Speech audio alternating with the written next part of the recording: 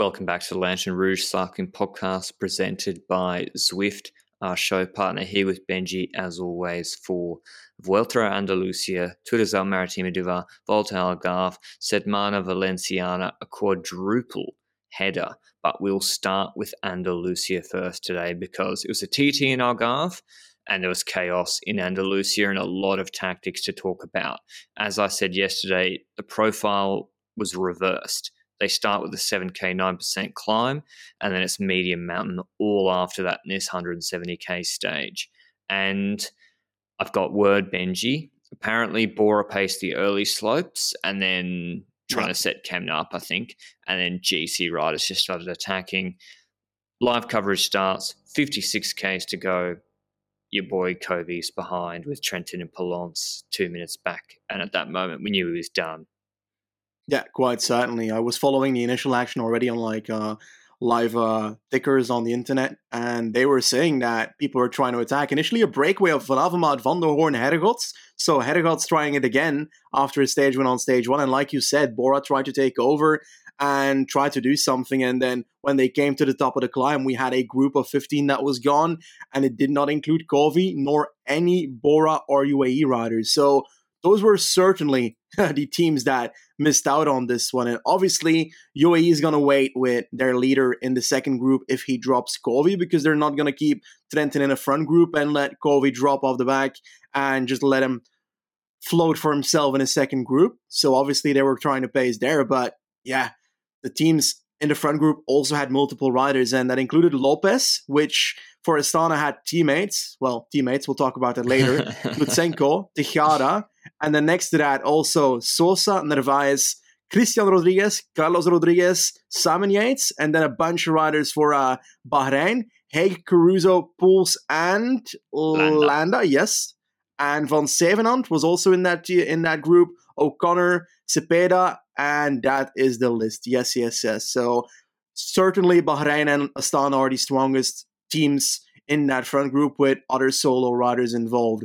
And to be honest, it kind of stayed like that for a bit. The gap kept opening up, 2 minutes, 2 minutes and a half, 3 minutes. Kohi was done for. We knew it was gone because, let's be honest, Astana is going to keep pacing at the front. Bahrain is going to keep pacing at the front. That was at least what we were expecting. And that happened on the last bigger climb in the stage as well, which is not the last hill in the race, because there's like this smaller hill after the last big climb. And on that climb, I expected attacks or moves to try and get away from the group, because the gap to Kovi was already quite large, and it kind of waited until the top and even after the descent to actually open up in that group, right? And did we see moves from Bahrain, or was it Bahrain responding to people? Well, GC-wise, Lopez came into the stage. Kovi was dead behind. They made sure they just rode together, unison status quo, got rid of Kovi. Lopez then virtual GC leader. And so Astana, we thought, would ride like someone who has a leader's jersey, which is defensively. And so they got teammates. They were going to do that. Bahrain have got Haig and Pouls close. So I'm like, they're going to try on this rolling terrain in the last 30Ks to work over Astana and put Lopez in a difficult position. They started with Caruso, who's not that close on GC at all. In fact, he lost a lot of time after he pulled yesterday. And Lopez himself closed him. I'm like, what's the point of Tejada and Lutsenko being here if you're closing this is the first attack after they've been just pace lining for an hour and a half. So odd there. Do they need to close Caruso? I'd say they don't necessarily need to. He's like, on how much time is he? On a proper time already after the first few stages, because he's been working for the other two. So I agree with you. Caruso was on 4 minutes 20 coming into the stage. So that, first of all, bizarre. He closes him, and then Lutsenko counters. The rider I thought would have been just keeping it all together for Lopez. So Lutsenko counters. He's joined by by Caruso and O'Connor.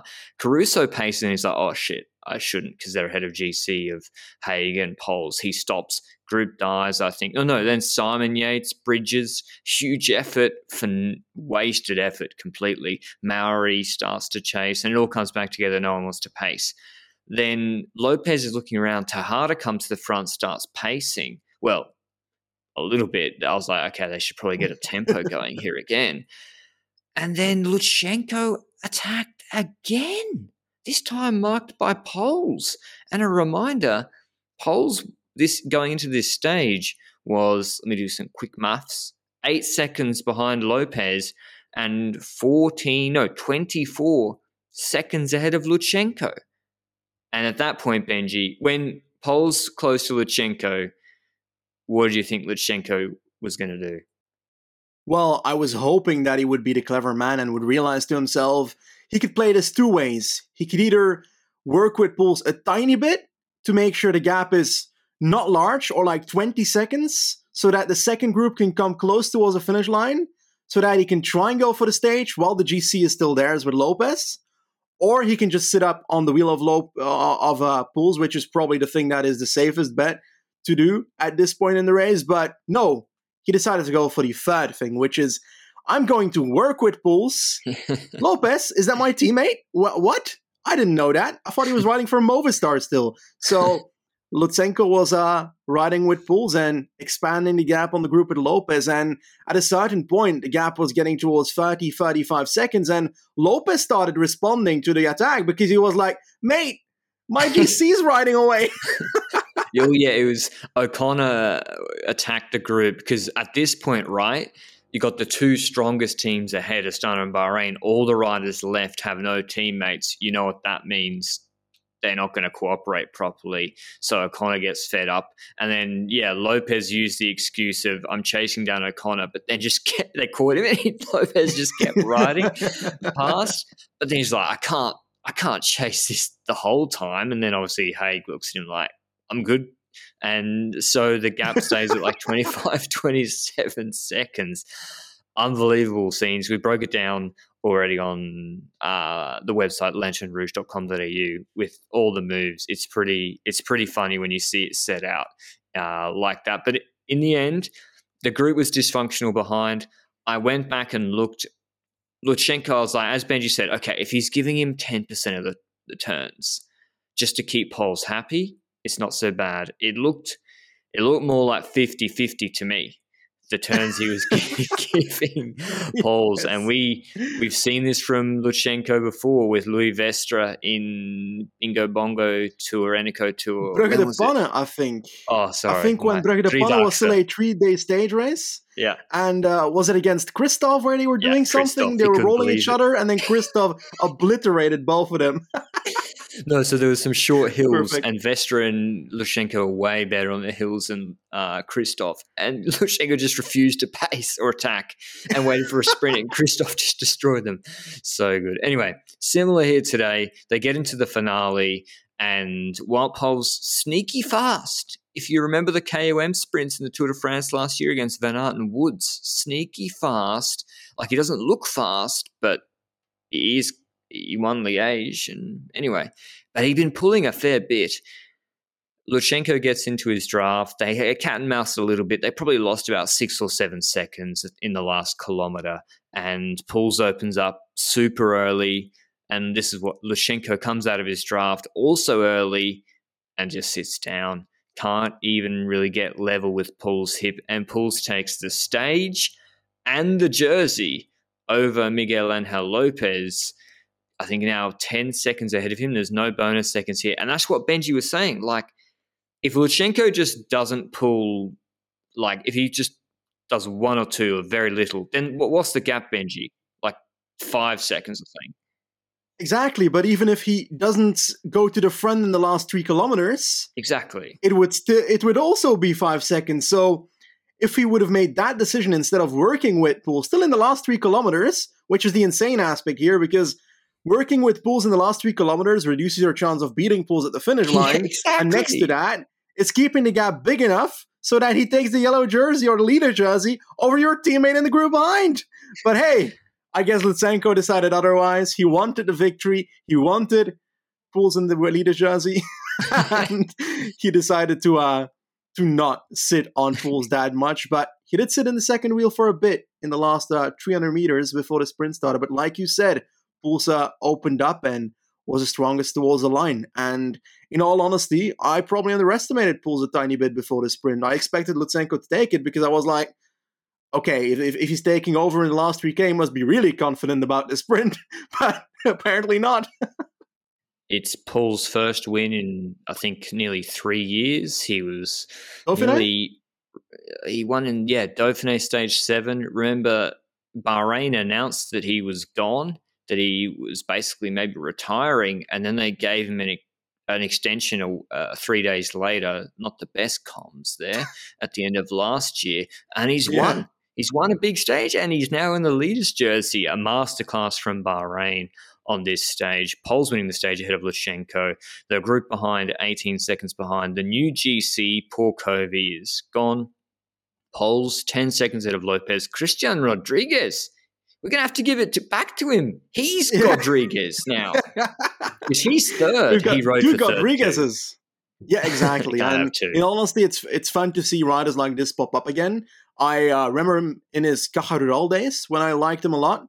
And now that he's at Total, it's kind of a different dynamic because he's not the kind of rider that shows up in the Vuelta anymore in that sense where he goes in breakaways, while at Caja he did that. And now we see him in a bit of a GC role in this race, and it's possible because there's no time trial. I think his time trial is pretty shit, and he's doing pretty great in that. He's technically beating Carlos Rodriguez by 0 seconds.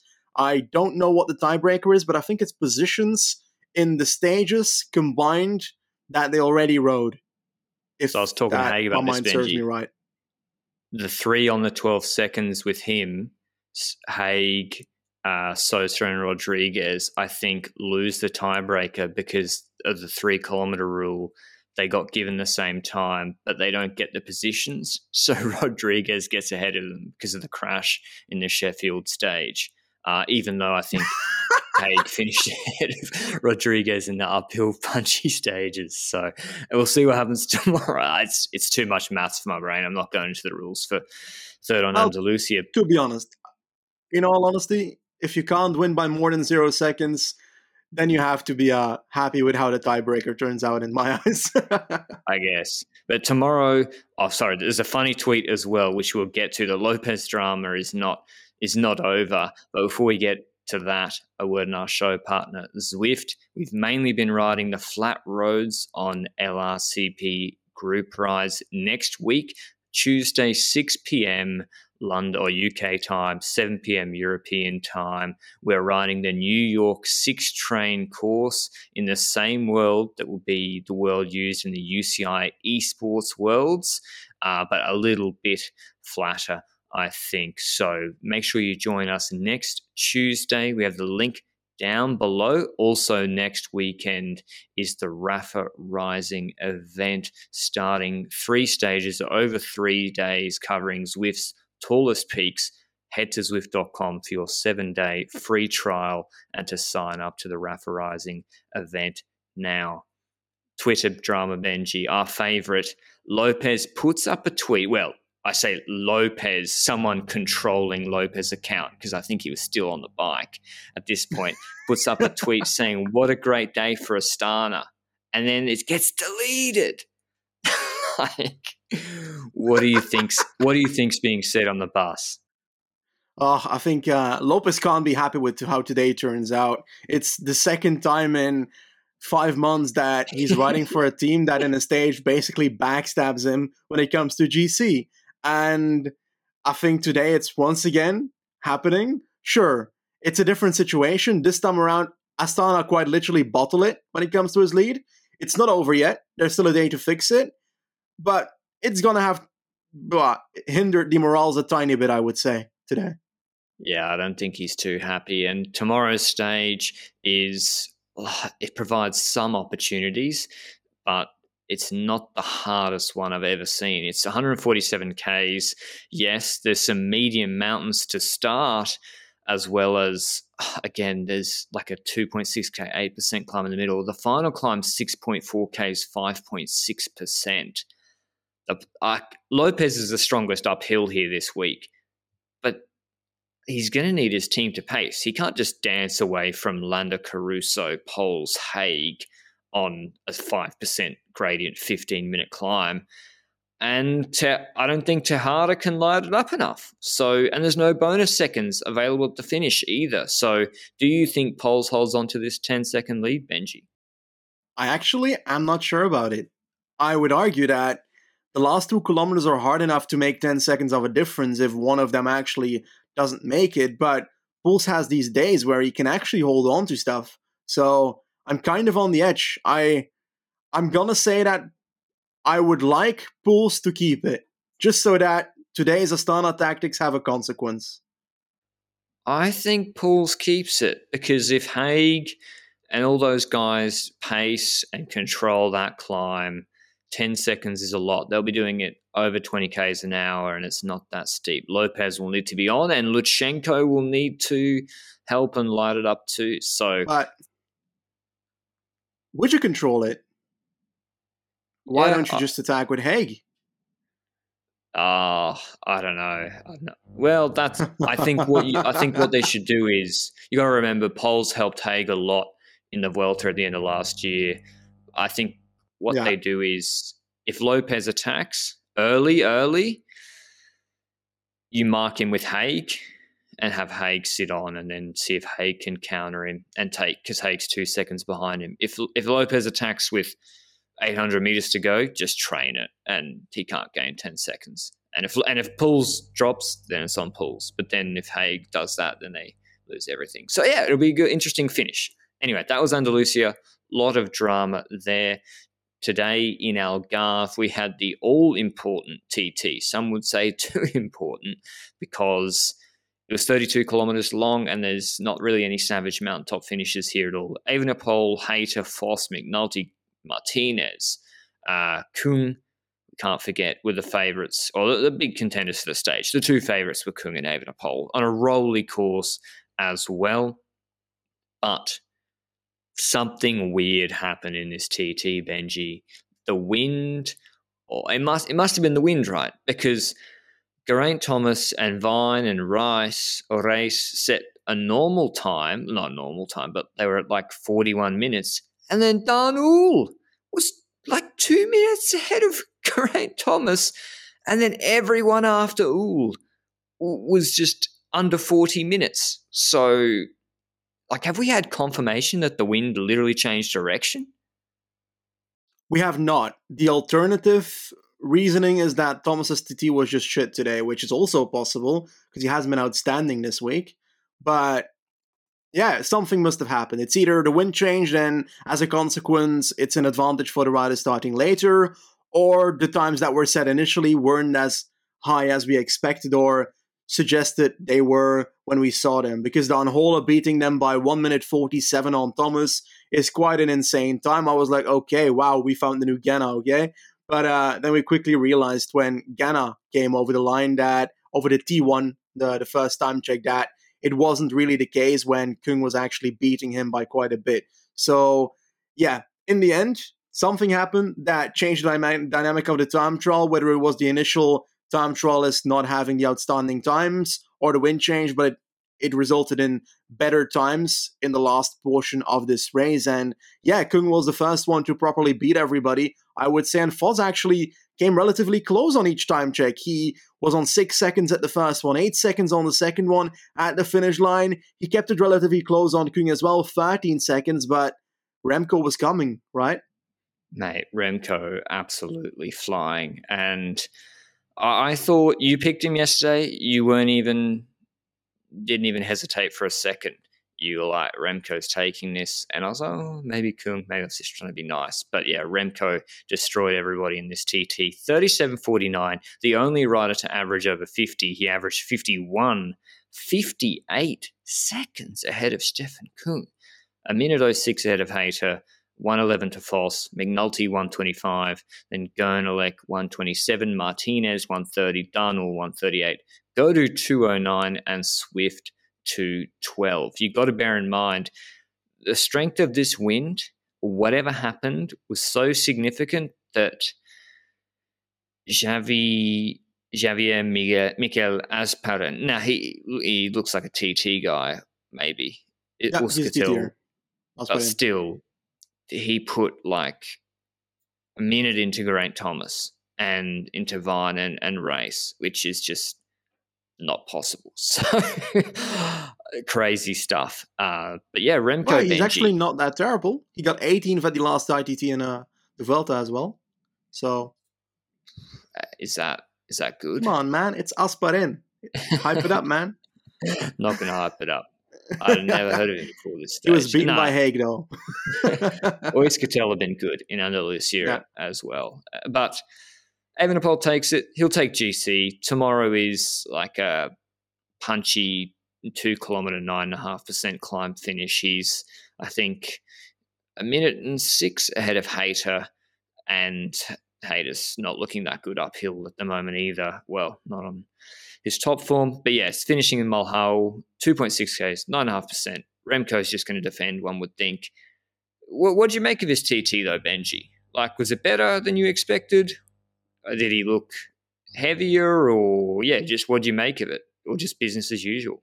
The difference was bigger than I expected. But when Hayter was interviewed after the race, he was like, I was expecting him to be that much higher than me because I felt really slow on the climb, for example. So perhaps it's just Kung that's somewhat underperforming here as well, combined with the overperformance of Remco Evenepoel here. Sure, Kung was looking great on the climbing aspect, but perhaps his time trial wasn't his best time trial here. I felt so bad when we saw Evenepoel pass the second time check, and Evenepoel was it 51 seconds ahead of Kung, and then Kung's interview of like a few seconds before that happened shows up on TV that says, well, I hope my time's good enough to win this time trial.